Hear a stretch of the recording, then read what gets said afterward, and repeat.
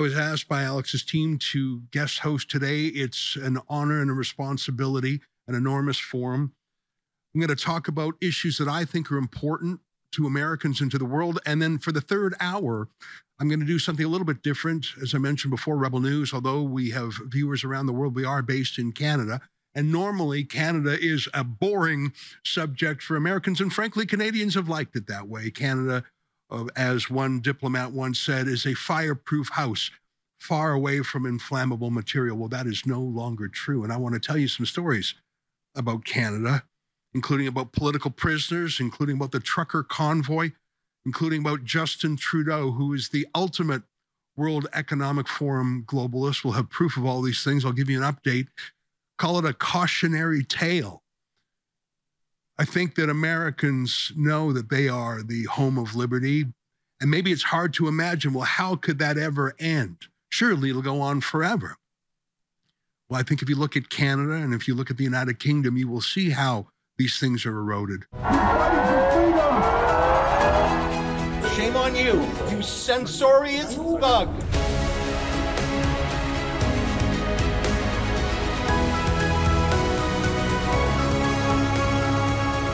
The right to say things someone doesn't want to hear, that's so important. It's the First Amendment. But what if it's someone who is calling for the destruction of your own country, and not just calling for it in the abstraction? They wear a mask.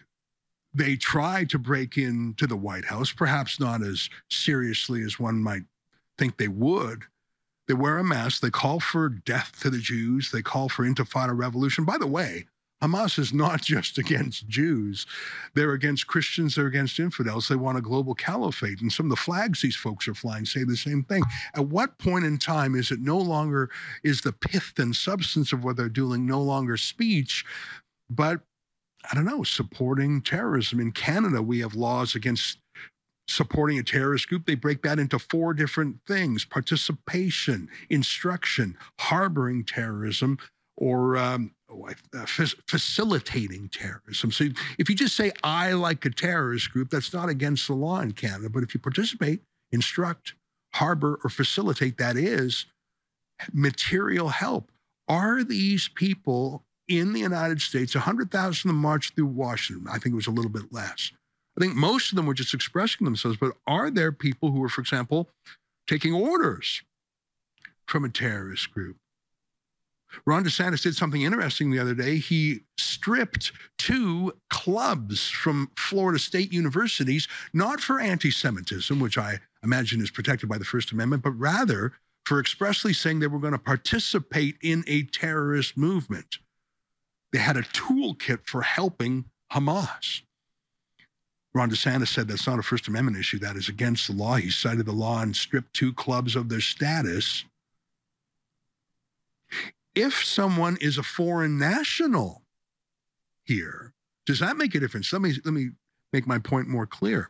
If you're an American and you say, I like Hamas, that's one thing. If you're an American and say, I like Hamas, I want to help them, that's another thing. Are you aiding the terrorist group? But what if you are in the United States or Canada or the United Kingdom as a guest? What if you're a foreign national and you're only here because we invited you to attend our universities? You have a student visa. You're not an American citizen or Canadian citizen or British citizen. You are a guest in our house, and we are doing you the great favor of letting you learn at our universities.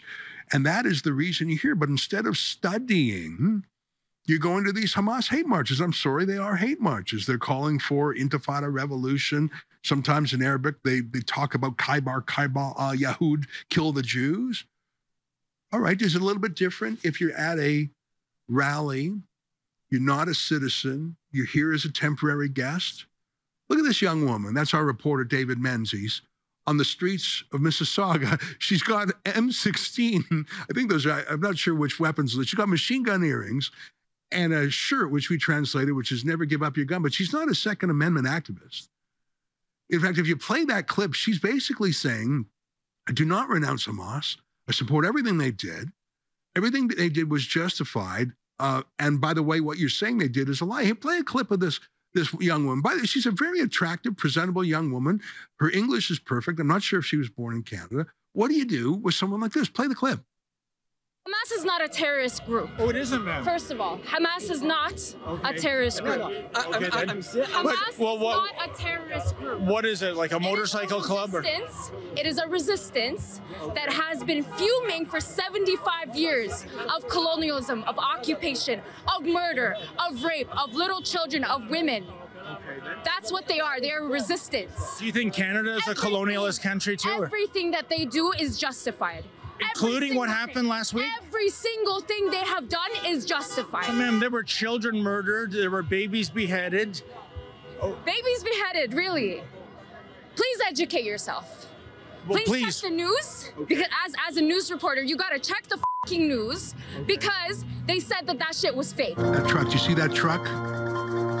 If you support terrorism and you are not a citizen, and you're here on a visa to be a student, and you're going to one of these hate rallies, should you be deported? I say yes.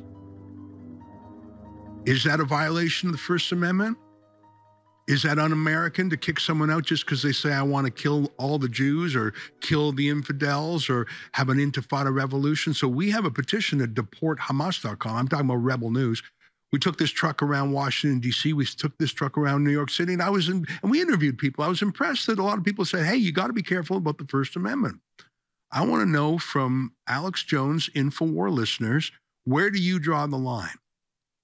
Because you love that First Amendment. Is it something and as I said a moment ago, freedom of speech is such a curious gift. It's a gift you got to give your enemy if you want it for yourself. You cannot just believe in freedom of speech when it's you who's talking. You got to give it to your opponents. But what if that opponent is a foreign national who is in your country as a guest and he says, I want to kill you. I want to kill the Jews. What was done in Gaza and Israel, I want to replicate here. Everything they did was justified. And by the way, that young lady seemed quite sweet other than what she was saying. That's the kind of girl you see at the coffee shop or something. You think, okay, this is a new Canadian or a new American. What if they say, no, what happened over there we want to do here? We got a bunch of calls. I want to take your calls. I want to see what you have to think. And you tell me, do you support our petition at deporthamas.com? Or do you say, no, I'm libertarian and you can come here and say death to America and go Hamas, all you like. First call is Cameron from Indiana. Cameron, great to have you on the show. Go ahead. What's your view on America and Hamas? So you specifically asked the question what we should do about people using their First Amendment rights to protest for Hamas. My thoughts on that are, if you're a citizen in this country, go ahead, use your ideology, or with this ideology, go ahead and use your First Amendment right and shoot yourself in the foot by warmongering and fueling the globalist agenda if you want to. But, if you're not a citizen, you should be deported immediately, which should be happening anyway. I think we should have halted deportation a while ago. With just being on the verge of World War III, I really do not think that we should be having anybody come into our country right now. That's just my thoughts. I can lose my job for my political beliefs. You should have to go back. You should have to be deportated. You don't want everything for free. So that's my thoughts on it. Thanks, Cameron. I appreciate your call. I think there is a moral difference between someone who is a citizen and someone who's on a temporary student visa for the purpose of going to school. It's the difference between someone being in your house. Are they a family member or are they a dinner guest? If they're a family member, you just don't kick them out because they're rude. If they're a dinner guest and they're rude, you kick them out of the house. Is that too facile an analogy? In the United States, you've got that open border that is letting people in by the million. And I tell you, many of them are just coming to make a buck. And you can understand that. And in a way, I think you got to respect that. But even though there's breaking the rules, but what about people who are coming here for the malign purpose? Listen, I believe that there should be a border wall. I believe America should enforce its rules of law, as should Canada, as should the United Kingdom. And none of those three countries are. What I'm telling you is the kind of sneak attack across the Israel border that was done by Gaza. Do you doubt that the same strategists in Tehran who thought, let's do that. Let's have an asymmetrical war. There's no way we're going to be able to go to war against the USS Eisenhower and the USS Gerald R. Ford and the Ohio-class submarine that just arrived. We are not going to go to war against the F-35 Lightning. We'll lose that battle, but we can cross over in paragliders and pickup trucks, and we'll use a Hamas front group so it's not Iran, and we'll do a devastating blow that way. Do you doubt that the same people who came up with that strategy and trained for it, do you doubt that they've noticed that America has an open back door and that sneaking in amongst people from Latin America, Central America, are people who come to wish America ill? Hey, I want to show you something from my hometown of Toronto, because I'm Jewish. And so I learned about the Holocaust when I went to school. And one of the things I learned about was an anti-Semitic boycott they did in Germany. There were a lot of Jews in Germany. And when Hitler was ascending, he had his brown shirts on the street, stand outside Jewish stores with signs in German saying, boycott the Jews, don't buy from Jews. And I don't know if you can find, so there's a lot of images of it. And they're sort of terrifying from the old time pictures from the 30s. Yeah, these ones right here. Deutsche, kauf nicht bei Juden. I'm not sure if my accent's right. That basically says Germans, don't buy from Jews. And you can see there's a little sign there that says NJ or N Israel or something, clearly a Jewish store. And that would be terrifying. They're posting things on windows that looks like a Jewish department store. That's terrifying. And of course, it was a premonition of things to come.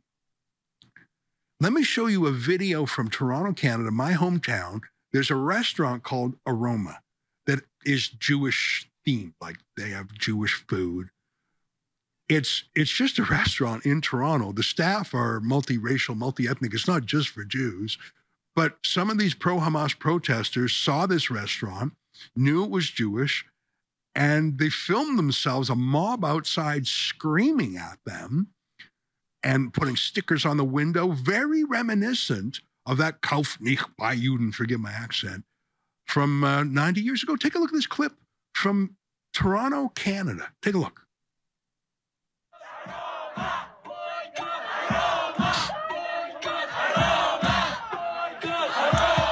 Everyone flex in there. Let people know.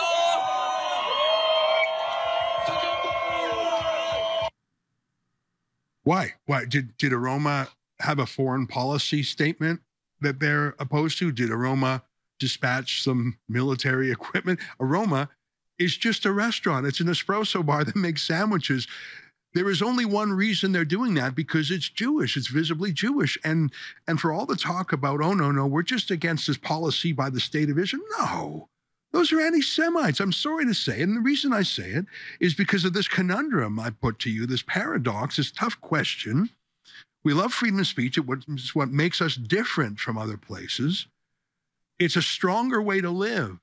But what happens if you have, look at this. This is a picture from Canada's parliament. There's swastika. I remember during the trucker convoy, the freak out about how when this trucker convoy, I don't know if you remember, in February 2022, Canada had a very harsh lockdown. In fact, if you were not jabbed, you couldn't even get on an airplane, even within the country. You could not get in on a train. I couldn't travel.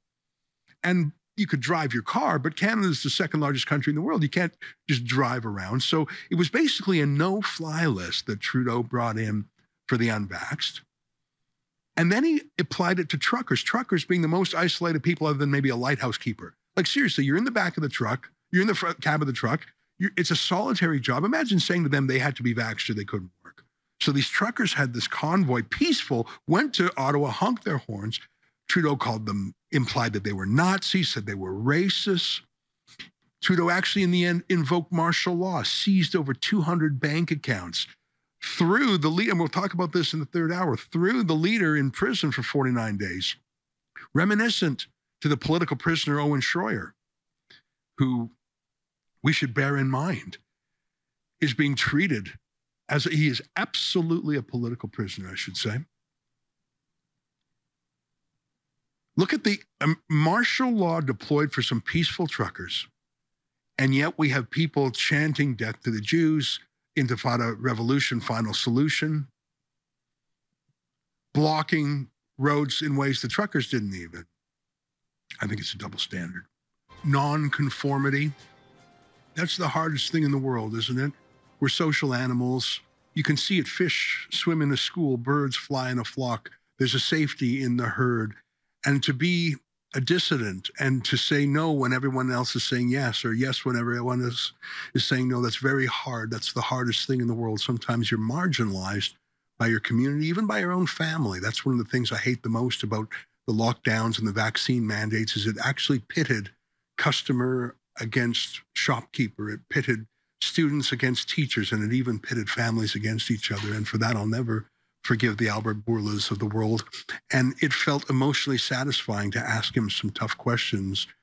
Not that we got any answers, but I think his non-answers spoke volumes. It showed that he thought he was above answering, and how dare you grubby, unaccredited journalists ask me those. And by the way, Albert Bourla probably did 1,000 media interviews during the course of the pandemic, but never were they unscripted. Never did anyone ask a tough question. It was all the regime media, for whom Pfizer was an enormous advertiser.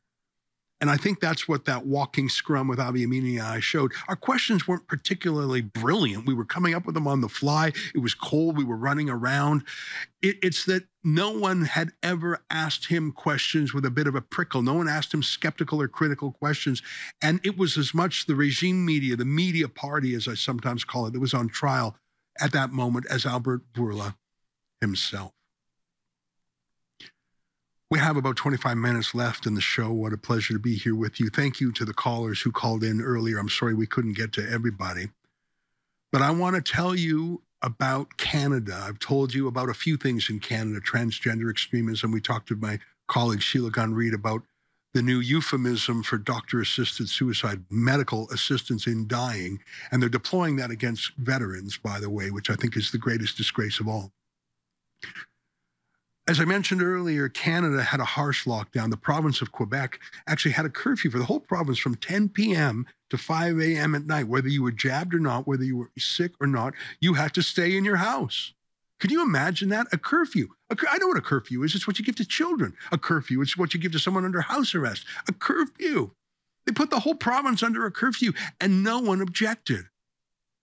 Incredible. By the way, Canada's Supreme Court still has not deigned to hear any matters of civil liberties violations during the lockdown. They just haven't gotten around to it. It hasn't been important enough for them to deal. Not a single one of these measures was ever struck down. In Canada, as I mentioned before, if you were not jabbed, you could not get on an airplane. And I'm not just talking about foreign flights, even within the country, the second largest country in the world. But when they went after the truckers, they went too far. One thing about truckers is a lot of them are independent, and they're certainly independent-minded, because you're on the road. What do? You listen to radio, you listen to podcasts, you listen to call-in shows, you listen and you think. And you're an individual who lives by your wits, and you work hard. And so when you were told that if you didn't get the jab, you couldn't work anymore, well, something clicked. And as George Orwell said in his book, 1984, if there's any hope, it lies with the proles, which is the nickname for the proletariat, for the working class. We don't use that Marxist term that much, but would you agree with me that no one works harder than a trucker? And they went after the truckers. Well, there's a thing about a truck, it's long. And they're used to driving, so they converged on Ottawa peacefully, the most peaceful protest in Canadian history. Not one incident or infraction by the truckers, and they went to Ottawa simply to honk their horns, and Justin Trudeau freaked out because this was making international news. Normally, Canada is ignored by the world. Normally, Canada is inconsequential. It's vanilla. But that time, those days, the truckers were a global headline, and they rallied the world, and it proved to people that they had a false consciousness of unanimity. Justin Trudeau, the Canadian Prime Minister, would always say, well, everyone agrees. 90% of people agree. They've already got the jab. All the media agrees. All the professors agree. All the celebrities agree. All the political leaders agree. Everyone agrees. There was no nonconformity in Canada. We did not have a Texas or a Florida or a South Dakota in Canada. We did not have Ron DeSantis saying, now we're not going to lock down. We didn't have, in 50 states, you had 50 different approaches. Not so in Canada. You had unanimity. We had a federal election in the middle of this, and every single candidate in that election agreed.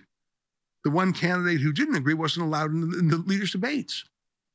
And so these truckers proved that it was a false consciousness, that actually, no, we didn't all agree, just despite the fact that our TVs were pumping that message to us through our telescreens, as Orwell would say. And it's my estimate that 100,000 people participated in the convoy itself for summer, all of the journey, but that 1 million Canadians which would be like 10 million Americans, came out to watch the convoy drive by, to line the overpasses, to be on the side of the road. They wanted to see with their own eyes the citizen rebellion. And of course, it fell to the citizen journalists to watch the citizen rebellion, to report on it. The regime media called it an insurrection, and they demonized it. They refused to go and visit. You can see on the screen right now that it was a happy festival feeling. There were bouncy castles. I went there, people were spontaneously singing the anthem. It felt like a kind of Woodstock, actually. It was so cold. Look how cold it was, -20 or so. Oh, it was bitter. But Trudeau snapped. He made an unforced error. He invoked martial law. He deployed riot horses. He arrested the sort of, I would call her the spiritual leader of the truckers, a woman named Tamara Leach. I think we have the video of her being arrested on a snowy street. Just a regular mom and grandma, Métis, which means she's part indigenous. Just a beautiful woman who was on the street, arrested and jailed. Yeah, there she is on the snowy street. She's barely 5 feet tall. The cops arrested her, handcuffed her. Like Owen Schroyer, there she is, Tamara Leach. Like Owen Schroyer, put her in solitary confinement for her own health, you see, for COVID reasons, you see. That's the reason we're putting you in solitary confinement, not as a punishment. No. How would you think such a thing? It's for your own health, don't you know? 49 days, this grandma, nonviolent, very spiritual, in fact, very peaceful, in prison, 49 days. In fact, she's on trial in Ottawa right now. I'm proud to say Rebel News has published her book. You can get a copy of her book if you're curious. It's called theconvoybook.com. Won't surprise you. Not a single bookstore in Canada carries the book, but it went to #1 on the Amazon bestseller list. That tells you something. Again, the regime media won't even review the book, let alone, not even just to diminish it or deride it. They don't even want to acknowledge the book. They don't acknowledge the different narrative. She was jailed, and she's on trial. To this day, she's on trial, a multi-month trial in Ottawa. It's a disgrace. But it marked the beginning of the downfall of Justin Trudeau. Although he's still in office, it was then that his polls started to sink because the mask slipped. And he showed that when he told reporters a few years ago that China was the country he most admires, that he actually meant it. Imagine that. Do you have that old clip? I bet you can find it quickly. Justin Trudeau said, China is the country he most admires. And that's not the end of the quote. He said, because of its basic dictatorship. There's a lot of reasons to admire China, by the way. You can like their culture, their history, their language, their food, their archaeology, there's a lot to admire about China. But what was the one thing Justin Trudeau selected amongst the various choices? Because of their basic dictatorship. Find the clip. Let me know if you need. I could find it. It's just an amazing, amazing clip. And the mask slipped, and people saw who he really was. He's behind by 10 points in the polls, but he has an important ally, the media party, which is why Justin Trudeau has done something that you Americans need to know about. We talked a while before about the First Amendment and how it's a difficult thing. We have to give freedom of speech to those we hate, to those we find odious, because that's the rule. Freedom of speech does not only apply to boring things. Yeah, play that clip you got there. I want people to hear it with their own ears. He doesn't just say, China's the country I most admire. He says, because of their basic dictatorship.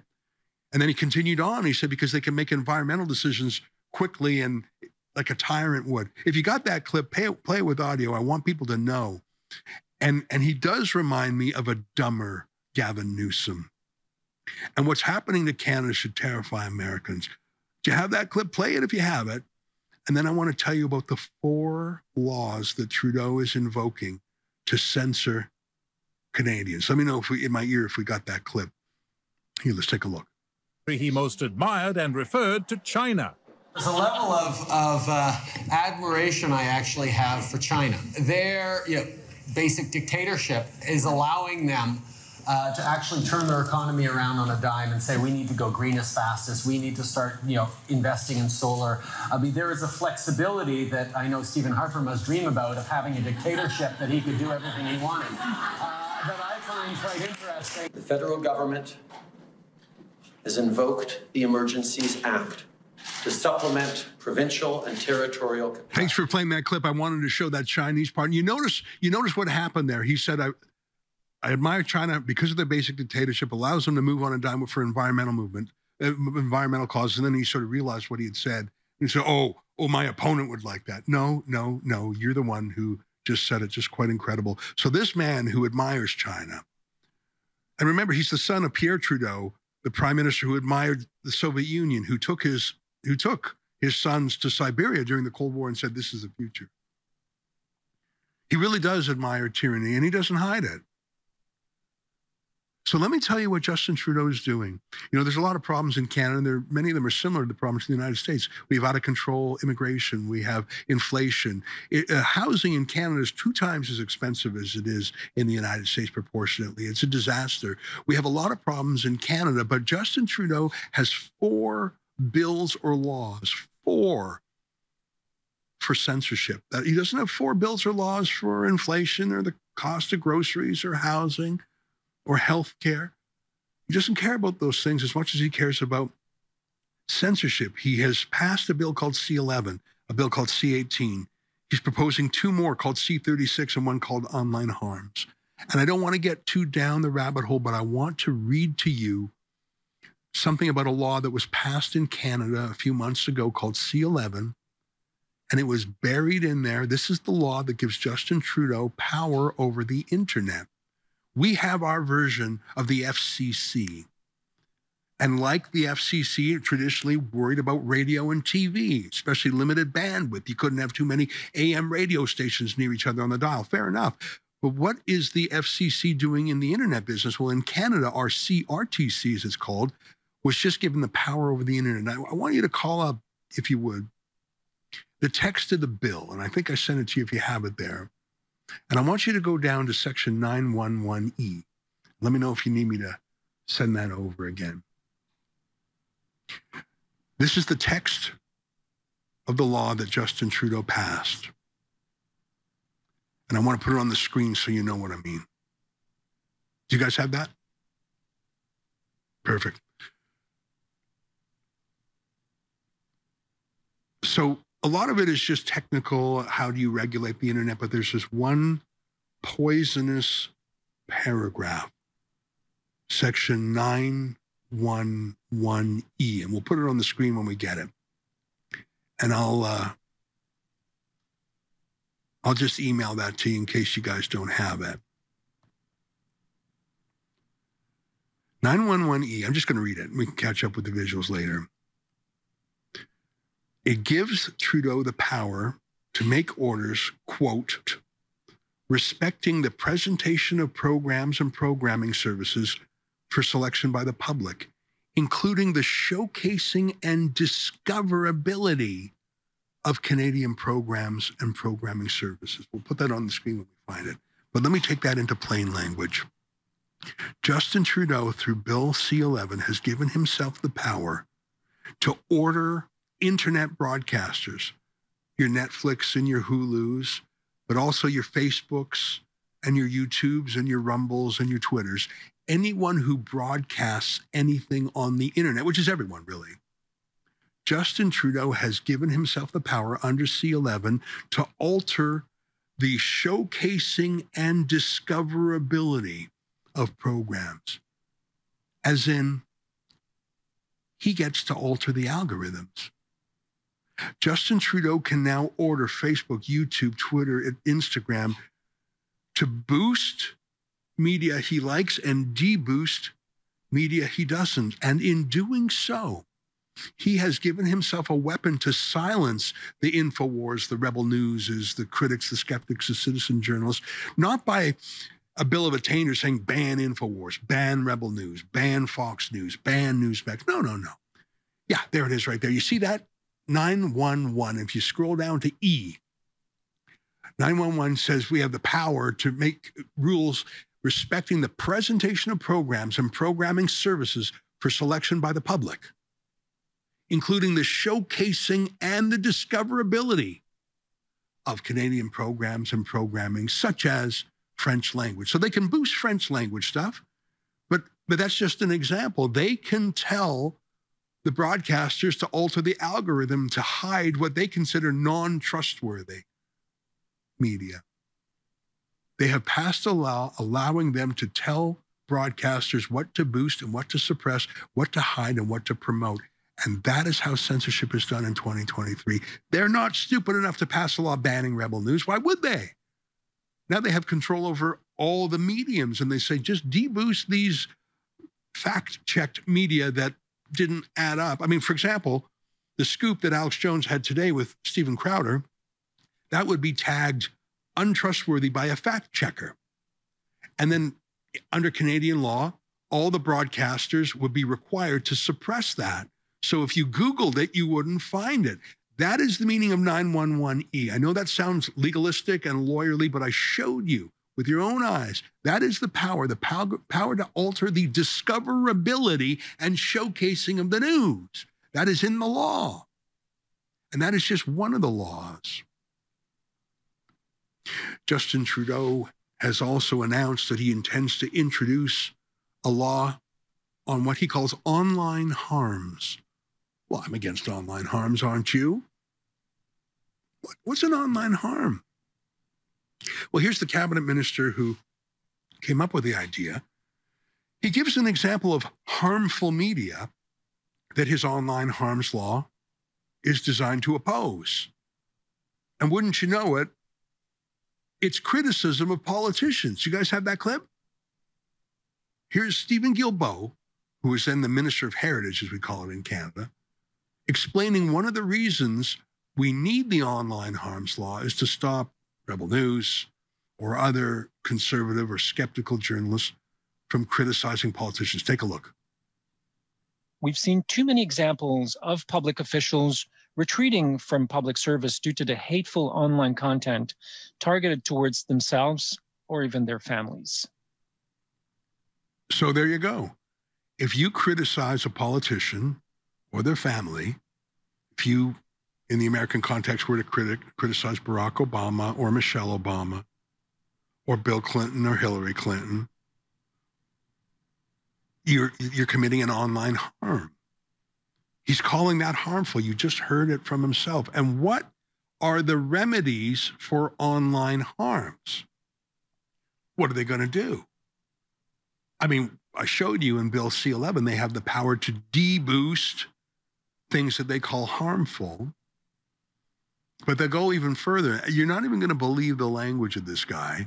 He was asked in the same interview, so what happens if there is a disobedient news source out there that criticizes you in a way you don't like? What is your ultimate weapon? This is the next clip. Please take a look at this. Envision having blocking orders. I mean, maybe it's not, it would likely be a last result nuclear bomb in a toolbox of mechanism for regulating. So blocking entire websites, it wouldn't be his first go-to, but it is in the toolbox, he calls it, for regulators. Remember that crazy digital safety commissioner that Biden briefly floated? That's exactly what is happening in Canada. And that was our heritage minister in the day, Stephen Guilbeault, explaining, do not criticize politicians. And if you do, and if you're unrepentant, and if you don't stop, well, we got a lot of tools in the toolbox. One of them is blocking an entire website like they do in China, Iran, or North Korea. And I am telling you, and I'm not going to go into detail about the other laws, because there are two other laws that Trudeau has proposed. One of them is called Bill C-36, and he pledges to revive that. That includes jail. It includes house arrest. It includes ankle monitors. That is what Canada is like. We don't have a First Amendment. We have freedom of speech in our Charter of Rights, it's called, but it is not as strong as the U.S. First Amendment. And I look at these pro-Hamas protesters, And I want to be careful because just because I find them odious and anti-Semitic and Nazi-like, I want to be careful that we don't throw the baby out with the bathwater. Just like there is no pandemic exception to the Constitution, there's no Hamas exception to the Constitution. And I think it's important that we deal with threats like Hamas and its fifth column in a constitutional way. That's why my idea of deporthamas.com was if they're not here as permanent, if they're here on a temporary student visa and they're going to these hate marches, kick them out because they're not American.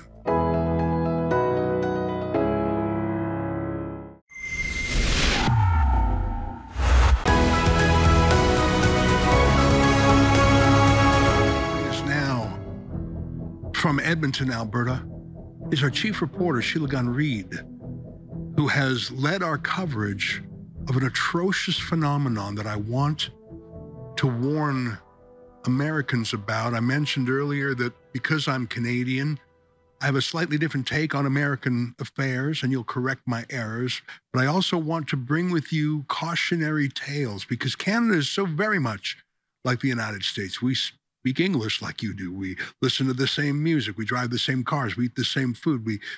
There's so many similarities, but I suppose we are what would happen if Gavin Newsom became president, because we have our own shiny pony, as I used to call him, Justin Trudeau, a kind of Gavin Newsom, a dumber Gavin Newsom, as our Prime Minister Justin Trudeau was saying. We're going to talk more about him, but it's not just laughing, because terrible things have happened.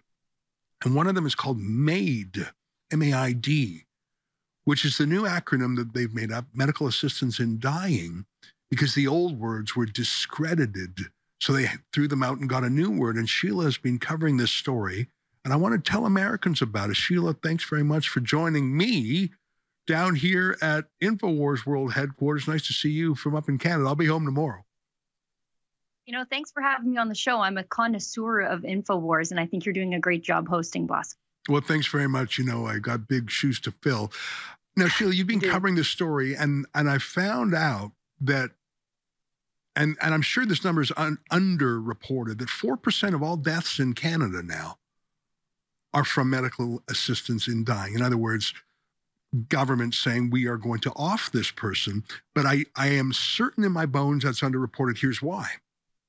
I saw the guidance from the Ontario College of Physicians and Surgeons, which told doctors in the certificate of death, do not put medical assistance in dying, do not put assisted suicide, do not put euthanasia or any bad words, put the underlying complaint that called the person to be killed. So if they were depressed, if they were in pain, put that as the cause of death. Do not say that we killed them. So I think that the number is most likely a lot higher. Sheila, take it away. Tell our American friends what is happening north of the border and what they should be worried about coming south. You know, they really should be worried because a lot of people were warning about the slippery slope when medical assistance in dying, as they like to call it in Canada, was first authorized here. It's euthanizing the inconvenient or the chronically ill at this point in Canada. And when I say inconvenient, I really do mean that. These are not sick people.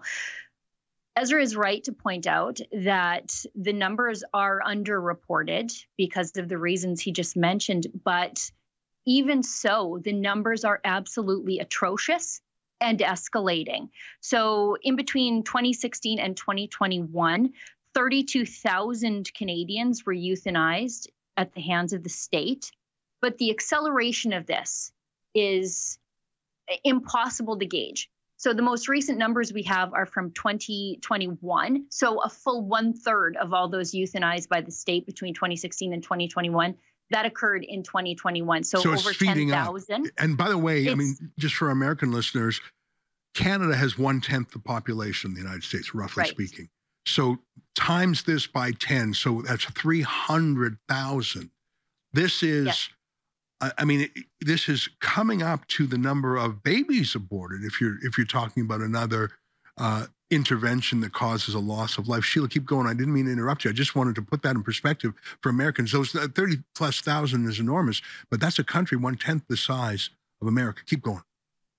Yes. So to scale it up, that's 100,000 people to scale up to American numbers in 2021 alone. That's the size of a small city euthanized at the hands of the state. And it's only going to get worse because very recently the government has removed the 10-day wait period for a lot of people who are accessing suicide at the hands of the state. You no longer have to be imminently ill. You no longer have to be fatally ill. Your death does not have to be imminent. And the state of the Canadian healthcare system is actually a reason why you can access medical assistance in dying. One of the criteria is that you experience unbearable physical or mental suffering from your illness, disease, disability, or state of decline that cannot be relieved under conditions that you consider acceptable. Now, in Canada, we have rationed healthcare. We're chronically in a state of dissatisfaction with the healthcare system, and that now is the reason why you can access medical assistance in dying, and it is showing up in the circumstances of the people who are accessing this. So just in the last year alone, we've seen up to 9 veterans who are dissatisfied with the care they're receiving from Veterans Affairs, including a paraplegic Paralympian named Christine Gauthier being offered medical assistance in dying at the hands of the state. We've seen somebody with diabetes receiving medical assistance in dying. Eating disorder, rather than getting treatment for their eating disorder, they just access medical assistance in dying. We've seen old people who were unwilling to go back into COVID lockdown access medical assistance in dying. People who are chronically homeless now accessing medical assistance in dying.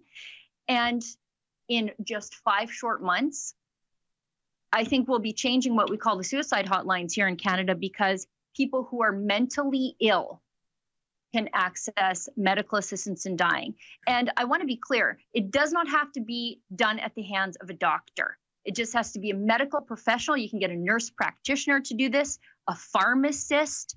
And so a veteran now in Canada experiencing an acute PTSD episode can call up their doctor and receive medical assistance in dying instead of the care they need and deserve.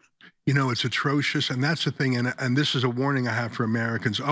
Canadian healthcare, it's wonderful. It's it's free. Well, first of all, enormous waiting lists. So yeah, free access to a waiting list.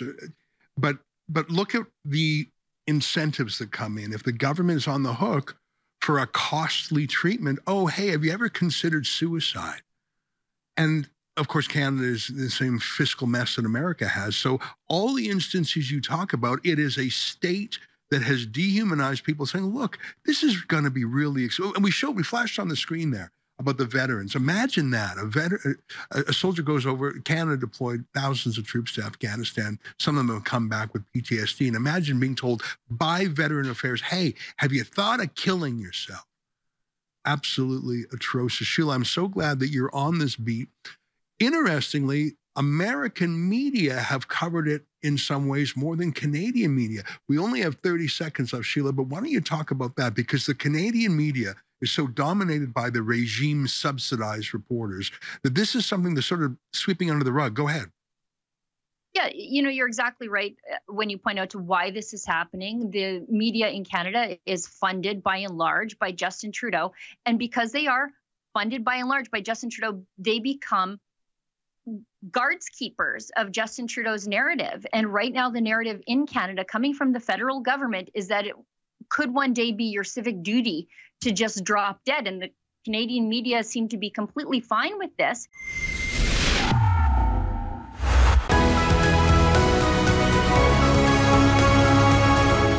The profanity, it wasn't, the middle fingers, it wasn't even in one case a physical assault that bothered me.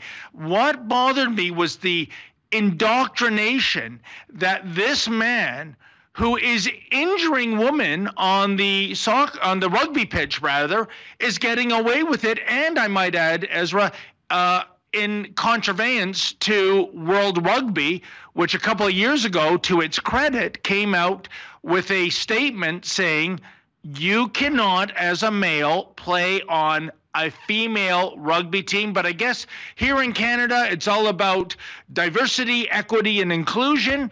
And if real biological females are being carted off the pitch in a stretcher, well, you know, I guess you got to break a few eggs to make a diverse omelet these days, right?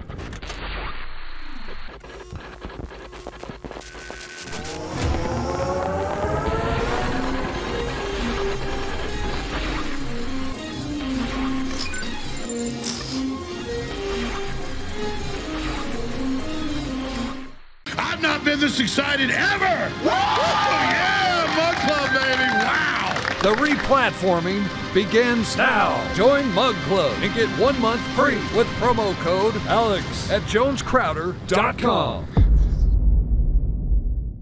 Hey, welcome back. Ezra Levant here. We were talking to my friend Sheila Gunn-Reid a moment ago.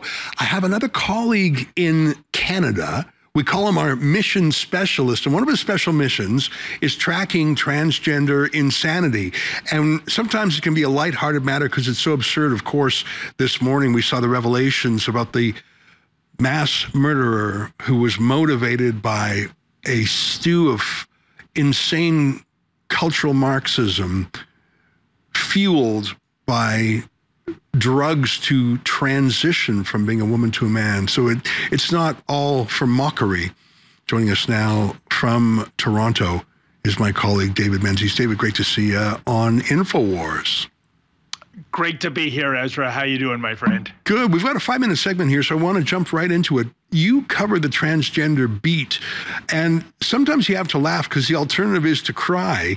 Tell us about the rugby team that you've been covering lately. It's just crazy. Tell us. It is crazy. Go ahead. Ezra. Oh, you know, and that was a really jarring assignment for me, Ezra, because this is about a fellow called Ash Davis. He was voted the male team's hardest hitter of last year. And suddenly he's a woman. He's clearly a biological male. He's muscle bound, for goodness sakes. And when I went there, Ezra, I expected he might have an ally or two, but if InfoWars viewers check out that video, you'll see that the whole team, well, they went hysterical on me. And it wasn't the profanity, it wasn't, you know, the middle fingers, it wasn't even in one case a physical assault that bothered me.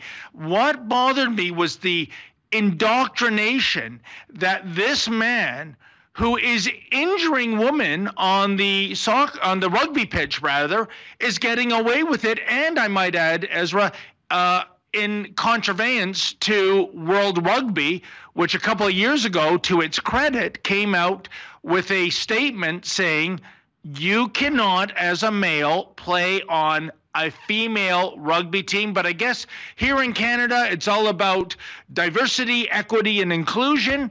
And if real biological females are being carted off the pitch in a stretcher, well, you know, I guess you got to break a few eggs to make a diverse omelet these days, right?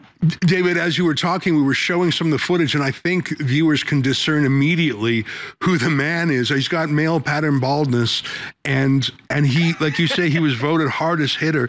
The crazy thing, and we won't play it now just for lack of time, when you ask these questions, they were all they were shrieking at you. Like, everyone on the team was defending this bloke. Like, I mean, I guess any women who were offended by this had already quit the team, or they were terrified of wrongthink and being punished. And I guess having a bloke on the team, well, that's the problem for the other teams who get hit. That's the only explanation I can figure out. What do you think? Well, there is the indoctrination factor, Ezra. They actually believe a trans woman is a so-called real woman. And there's the intimidation. And by that, Ezra, I mean, the following week, and we went to cover it, Fergus, which is Ash Davis's team, was in Waterloo to play the Waterloo female team. And prior to that match, the head honcho of Waterloo Rugby, a guy called Josh Windsor, who is a principal at a Kitchener school, by the way, sent out an email to all the female participants.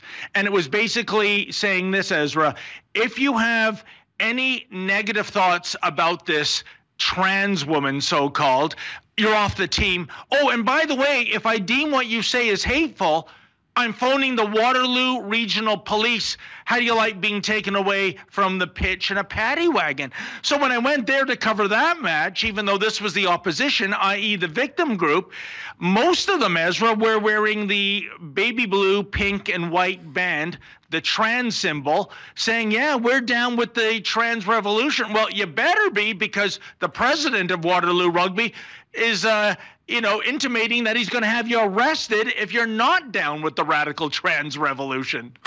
We saw a police vehicle that was called in response to your journalism. Listen, we got to take a short break, David, but stick around because I want to talk to you about the 50-year-old man who went into a swimming competition against 13-year-old girls. Let's take a break. We'll come back to that.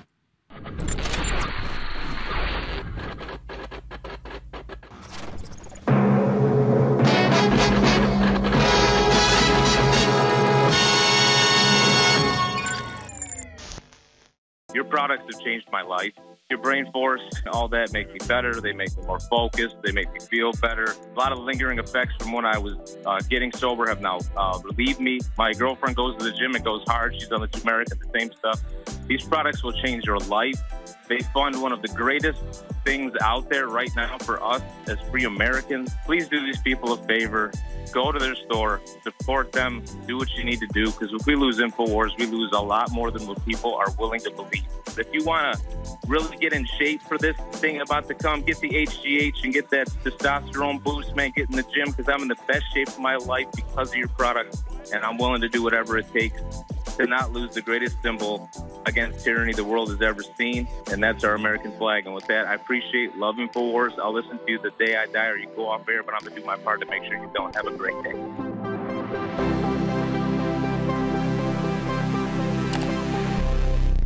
Hey, we got a few more minutes. I want to go back to my Toronto friend, David Menzies, our mission specialist. David, you recently covered the course. We were talking about transgenderism. Alex just talked about it. I want to talk about that crazy swim meet for 13-year-old girls where a 50-year-old man was allowed to enter and compete. Tell us about that, and I think we've got some visuals for that too. Go ahead. It was unbelievable, Ezra. We were tipped off by concerned parents, and they said, you must get out to the Markham Pan Am Center. That's a pool just north of Toronto. There is a 50-year-old biological male, and he's swimming against 13 and 14-year-old biological females. And at first, the authorities tried to deny it. But thank goodness we had the game sheet, if you will, which showed the names and ages of all competitors.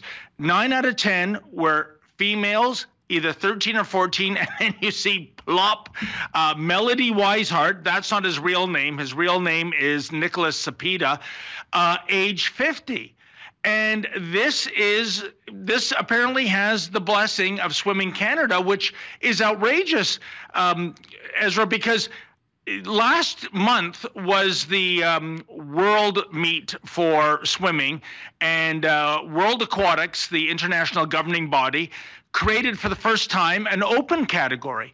And that was, if you're not biological male, not biological female, here you go. You've been clamoring for years and years and years. You want to compete. So at the Berlin swim meet, they had this open category. Guess what? 0 entrants. And to me, this is a big red flag, Ezra, because maybe this is not about just getting in the pool to compete with people of the opposite gender. Maybe this is about changing and showering with, in this case, minors of the opposite gender. Once upon a time, I think that would get you arrested. Now, again, it's a celebration of diversity, equity, and inclusion. And by the way, Ezra, we cannot get a straight answer from any of the authorities, any of the people that ran the club meets, whether this person got into the change room with these 13 and 14-year-old girls and got to get naked with them in terms of changing and showering, which I think is absolutely despicable. David Menzies, mission specialist for Rebel News. Thanks for joining me as I guest host InfoWars. Great to see you, my friend. We'll see you back in Canada tomorrow.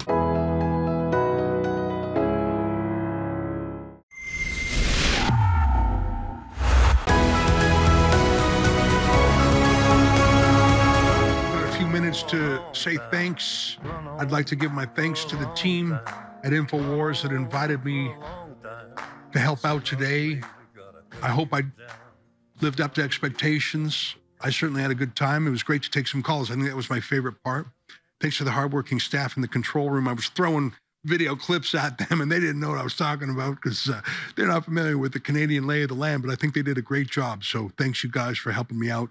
And I hope I didn't stress you out by throwing some curveballs at you.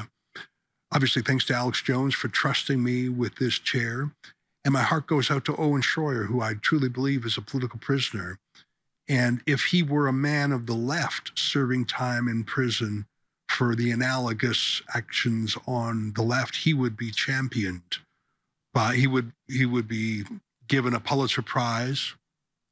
He would be championed by Amnesty International and the ACLU and the like. And when he gets out of jail, he would be given an honorary professorship at Columbia School of Journalism. Do you doubt a word I've just said? I think he suffers for his journalism the same way InfoWars has suffered for its journalism. And there's something very compelling about that. And the motto of Rebel News is telling the other side of the story. And I think that's what InfoWars does. We have that as our motto because it's to remind people, it's to explain what we do. We tell the other side of the story, but to remind people that there is more than one side of the story. We used to know that. We used to have both sides of the story in a report, or at least aspire to. These days, we don't have debates anymore. The other side is canceled and silenced and censored and deplatformed and demonetized. That's not how it's supposed to be. We talked about freedom of speech, even for people we find odious. I think that the left no longer believes in debate. I remember the atrocious slogan they had, punch a Nazi.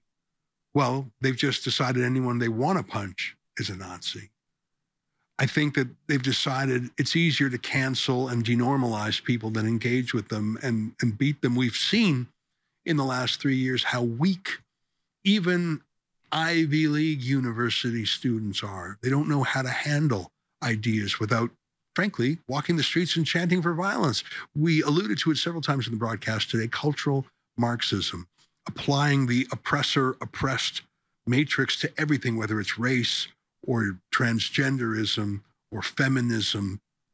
And I think that's why you see bizarre anomalies like gay Jews for Hamas, which is a sign that was really in the Hamas march in London. That makes no sense at all until you realize that the reason they are aligned is they both want to smash the free West.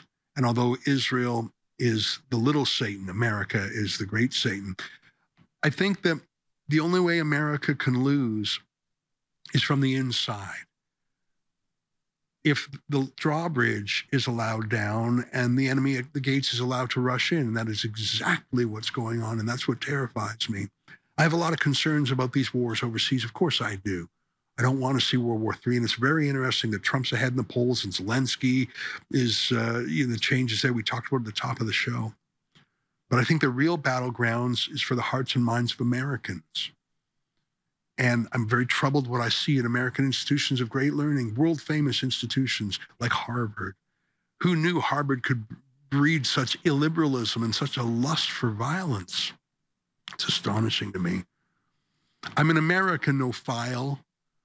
America has saved the world many times. It's a beacon of freedom. We in Canada admire America. And so we're concerned for it when we see it falling away from freedom. I hope some of the stories I told today and my colleagues David and Sheila told help to show you what could happen if, God forbid, Gavin Newsom actually does become your president. Thanks again for having me. And as I always like to end my shows at rebelnews.com, goodbye, and keep fighting for freedom.